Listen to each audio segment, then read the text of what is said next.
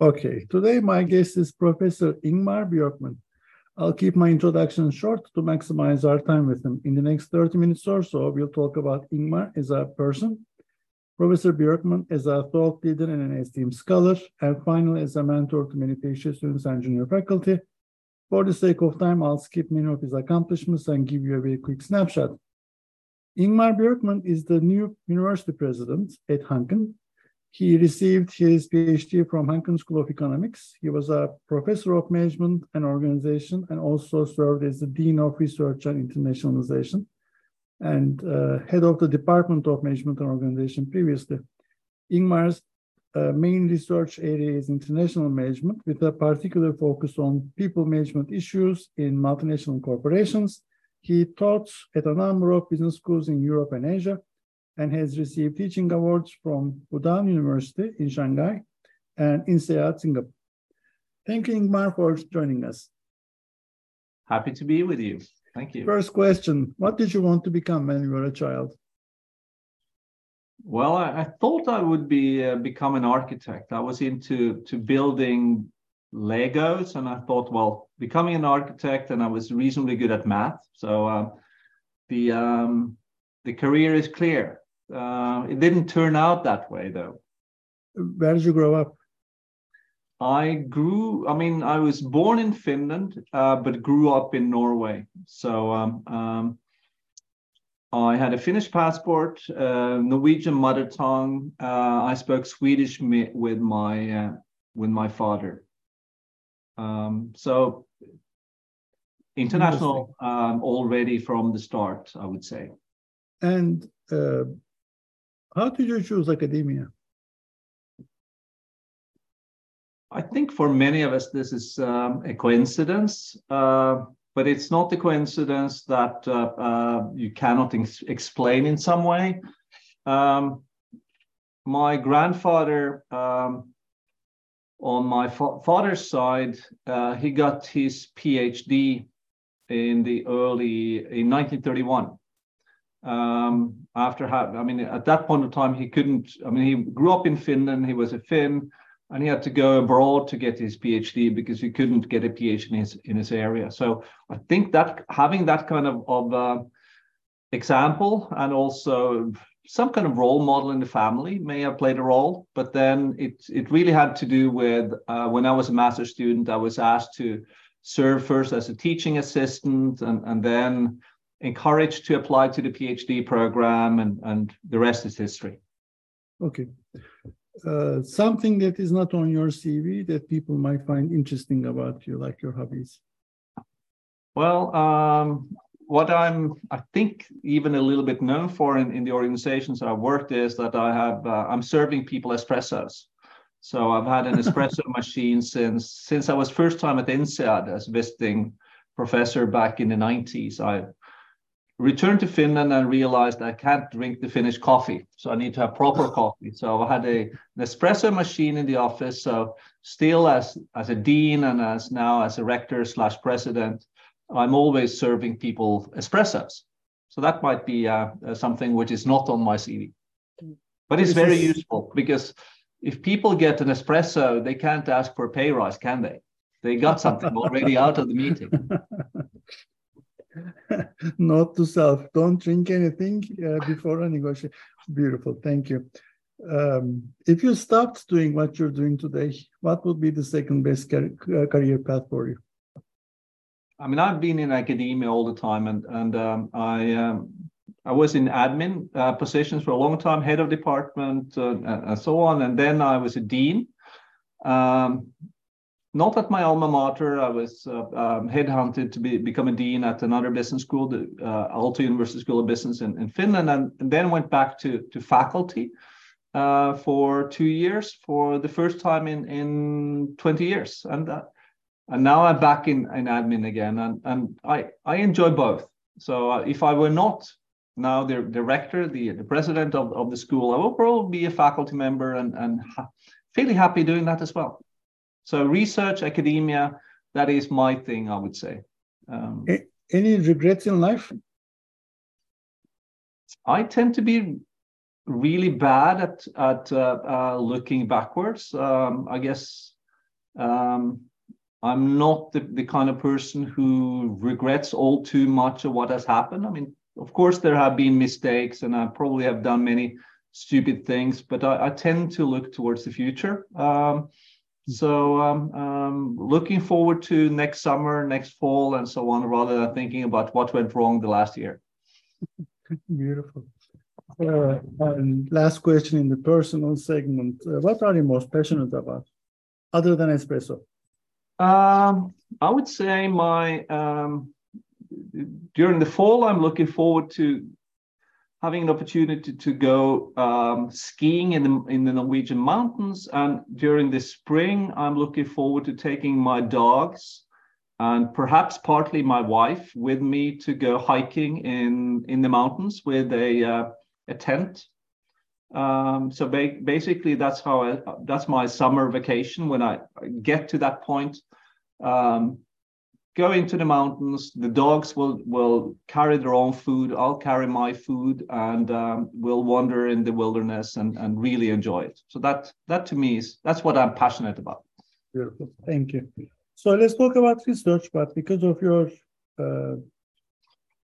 a different perspective, you got this unique insight. Very few people in the series is in the admin position. So I would like to ask you, both as an academic, as a researcher, and also as a person in the top of the food chain, in this case, how do you explain IB or your research to people who don't know you, who don't read your papers or academic journals in general? Why your research is important? Why IB is important?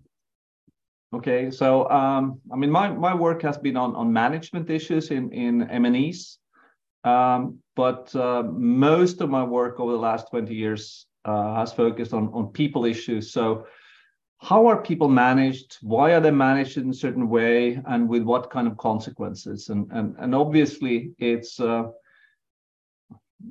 no-brainer that organizations consist of people, obviously there's lots of work on management. There's lots of work in organizing. There's lots of work on human resource management or people management, and obviously what we know, both as individuals ourselves, or as middle managers or leaders in organizations, is that management matters.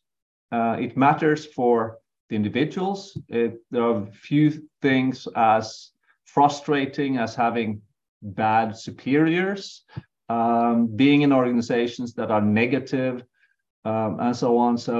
And we know that it has consequences. So therefore, doesn't matter if we talk about the US putting an individual on the moon in 1969, or a business school, how that is being managed, or an NGO. Everybody realizes that this is something that has consequences for the employees, for the owners, and for society. Earlier, when you were a dean, obviously you're talking to the business school people. They are more focused on business. But now that you're a president of the entire university, how does your leadership style change to motivate people to move into bigger issues, bigger questions, more pressing, timely topics?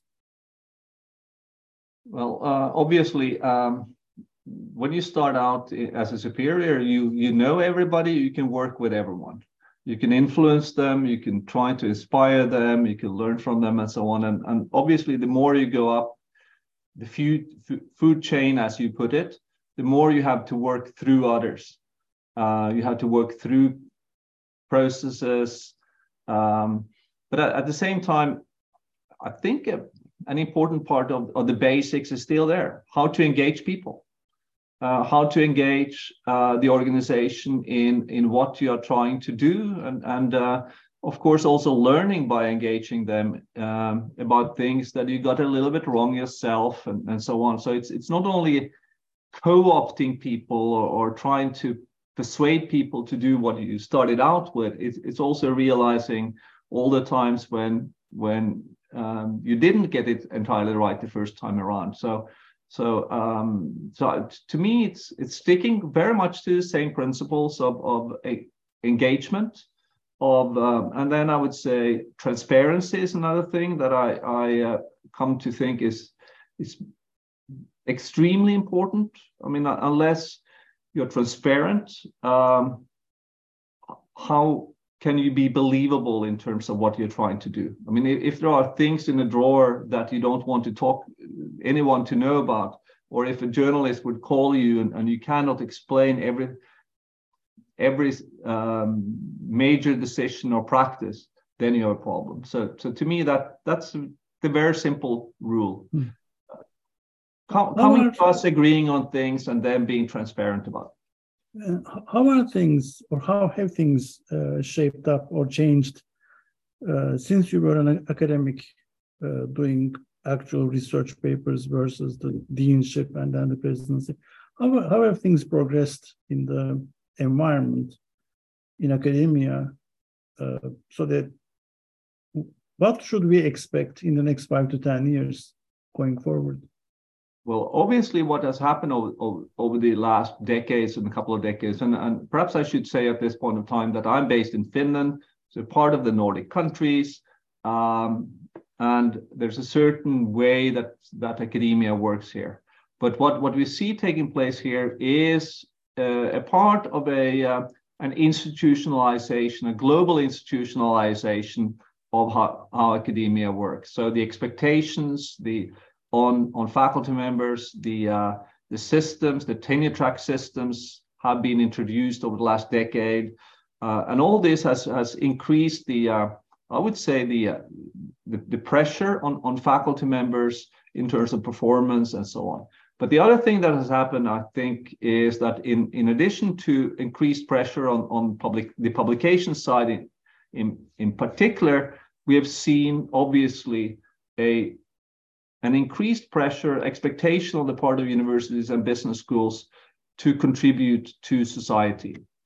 So there's also a critique of a too narrow-minded focus on getting that next A+ publication. Are you studying relevant issues? How does your research change the world? And so on. And obviously, if you read the academic top journals as well, over the last decade or so, there's been a lot of discussion about this, and there is a movement, I would say, of scholars, of people in admin positions like myself, of accreditation bodies, looking at research as something that should contribute to the world becoming a better place, not what we see today. The environment facing more and more challenges, and we are still not there, of course, in terms of addressing these. So I would say that on the one hand, you have this globalization and increased pressure and competition, and on the other hand, we've seen a broadening of what one looks at over and beyond research to, of course, teaching, but also societal impact and so on. Sorry for the long answer. No. Complicated issues. This is great. About geopolitical environment, you mentioned the environment, climate change, obviously. You talked about globalization and increased competition. What else? What else do we face in the future so that as a president, as a leader of the university, you're positioning the institution differently? Obviously, if we could predict the future, we would probably not be here on the call. We would be making lots of money as consultants. But obviously, I think we will continue to see quite some volatility and for instance, for universities, geopolitics is a big one. For instance, I'm based in Finland, just with the longest border with Russia in Europe. Finland just joined NATO. we have lost out to a very large extent the Russian students that used to come across the border to study with us. No collaboration, of course, with Russian universities. So this is a reality, international business, so to speak, from the point of view of a business school located in a country like this, is very much geopolitical one in the sense that we need to be prepared for this. We need to address these issues. And this is obviously part of our way to operate. And you can add to that, how do you address things like, obviously, health issues. We have COVID, just came out of that. We have digitalization. We have chat GPT. We have the whole question of the structural education in the future. Obviously, we don't talk as much about the MOOCs being a tsunami that is just about to swallow the business schools and universities of the world, but still the educational landscape is changing. So I'm so curious about ChatGPT and your take on it. What's your take on ChatGPT? It's a challenge above all, but perhaps also a bit of an opportunity. Business schools, of course, are in the middle of it. So I don't think there are many business schools that haven't faced over the last few months a number of cases of students perhaps utilizing this tool in a little bit too flexible way. We have sort of a counter attack in terms of trying to come up with ways to hinder this or detect this. We have some who really try to build it into the learning process by asking students to actually use ChatGPT to solve some of the issues in class, and then reflecting on them critically and so on. And to me, it will.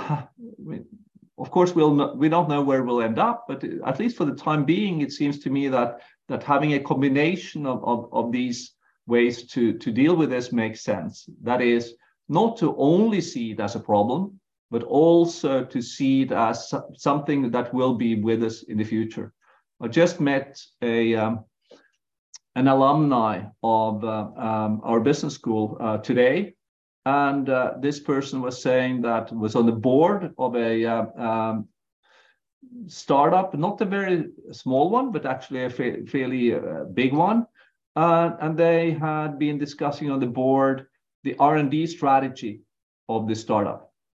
And the CEO had suggested, okay, why don't we just put into ChatGPT a little bit of our company? The answer was 12 points was what ChatGPT suggested. And at the next board meeting, when they established the R&D strategy of that startup, 10 of those 12 points in one way or another were a part of that strategy. And the person who told this was a very, very experienced person, having worked in a major multinational in that area and very professional board and so on. So it indicates that these tools are actually going to be with us, and they can be very helpful. But at the same time, we need to obviously also have that critical perspective on these tools. And this is actually fascinating. My MIS colleagues at the beginning of this craze, they were saying, "Oh, this is the next best thing ever, and everyone should incorporate it." And people like Noam Chomsky said, "Oh, this is the biggest plagiarism ever. We should never have it in the business school or any kind of school. It kills thinking or doing anything decent." I'm just going back and forth.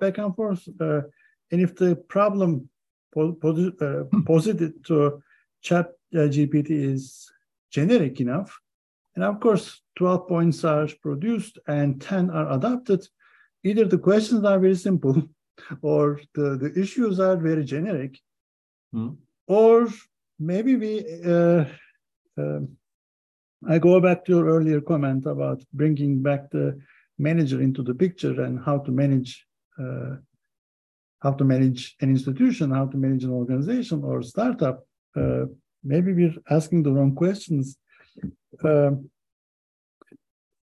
was the most influential person for your upbringing in academia? Who was your mentor? Who was your advisor? Jim March. What did you learn from him? Sarda March, Martin Simon, and so on. I was a PhD student when I had the fantastic opportunity. It was my supervisor in Finland, Guy Sevon, who knew Jim March, and they also co-authored a paper or two together, to go to Stanford as a PhD student. Young PhD student. I spent a year with him twice, actually. Did PhD courses at Stanford, got to know a number of people at Stanford. For me, it was partly Jim as a person. I mean, he taught me a number of things, like wine before work was one of his mottos. So you need, I mean, not but that the social aspect matters. I mean, that was the point, that you need to, I mean, and that to me still, and throughout my whole career, has been an important one, that you end up preferably doing work together with people that you enjoy working with, that you enjoy being together with, and perhaps start with a cup of coffee, start with a glass of wine, start with a beer, start with a meal, and then gradually, if you get to know them, you will come up with ways to work together, and typically that will long-term be a good thing.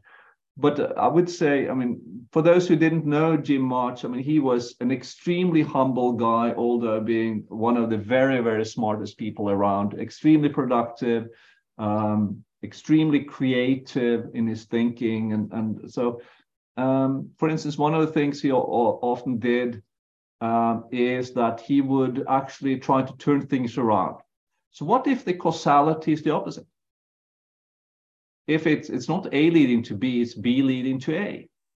I mean, decision making. I mean, the garbage can model of decision making. So it's not sort of the rationality of how to optimize the future expected value of something. It's the timing that matters. It's a completely different logic. So it's a completely different thing to make or way to make sense out of what is going on in terms of decision-making processes. So to me, he was both as an individual but also as a scholar, very influential, and obviously being exposed as a Finn to a top US university was extremely useful in itself. You try to stick to that level of ambition. And also when you have your PhD students who as PhD students could submit a paper to a top journal in their field and so on. So you at least have to believe yourself that you can do it yourself as well. About, now you've seen many PhD students across the globe.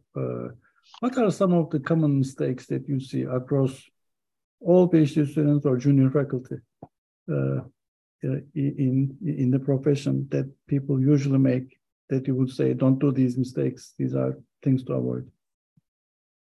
I would say, at least in the Nordic context now, there's lots of pressure on people to graduate quickly and get your PhD done and so on. And I would say, enjoy the fact that you will never have as much time, as many opportunities to learn, to think, to read as a PhD student. You will never know the literature right at that point of time as well. So enjoy that period, and then try to be really have a really high level of ambition in what you do at that point of time. Afterwards, it's not that easy. So unless you work on something which is really interesting and you learn a lot at that stage, you will have a hard time later on in your career. perhaps that would be one. And then obviously coming back to Jim's wine before work. Make sure that you get to know people, that you socialize, that you build your social networks for pleasure, but also for work. It's a small world, and if you know people in your field, you gradually get to know them. You will have opportunities to work with people, and that will help you later on. How did you network? You went to conferences. You were introduced by your advisors to someone. How did that process work for you? I mean, for me, I would say that the Stanford connection was an important one. That I got to know people there, and then gradually starting to attend conferences. And I was a shy, fairly introvert guy. For me, it's never been sort of automatic to reach out and so on. But gradually over the years, I've learned that that's the way you just have to operate if you are to do reasonably well in this field. So yeah, conferences, workshops, and of course, when you attend these, as I think we all know, don't go to your room to prepare for the next presentation, but rather go to the bar, go to the cafeteria, meet with people. Conferences are not about making the perfect presentation. That perfect presentation you should prepare before you go there. And it doesn't matter if it's 100%, as long as you get to know people, you chat with people, and so on. That's more important. That's very helpful, actually. Last question. What's the question that I should have asked you about heaven? I think we actually got to talk about things that at least for me have been important ones. So yeah, I think that this was. I mean, you could have asked me, so why do you go into admin? Oh, why do you take, because, and that's an interesting one, because for those who eventually possibly might watch this one or listen to this one, a typical answer I got myself when becoming a dean and now in my current position is, why do you do that? But at the same time, I have to say that these are at least for me, things that you typically don't apply for these positions. You end up in these positions. So as long as you do reasonably well in admin positions at different levels, you will end up here. And then I think it's also a question of enjoying it, or enjoying the fact that you're working with others, and hopefully then doing something out of it, making a little bit of your contribution to this world this way. I've written a few papers, but I still think that I'm made more of a difference in admin positions, and even as a teacher in the classroom, than through my own academic work. So I would encourage those who can imagine this kind of path to try it out, and then if you enjoy it, why don't you take the next step when you're asked, because you will be asked. You don't need to apply. The market works. Beautiful. Ingmar, thank you so much for your time. I enjoyed it. I learned a lot. I'm sure the audience will agree with me. Thank you. Thank you. Take care. I'll see you perhaps at one of these conferences. Hopefully we'll get coffee or in the bar. Definitely in the bar.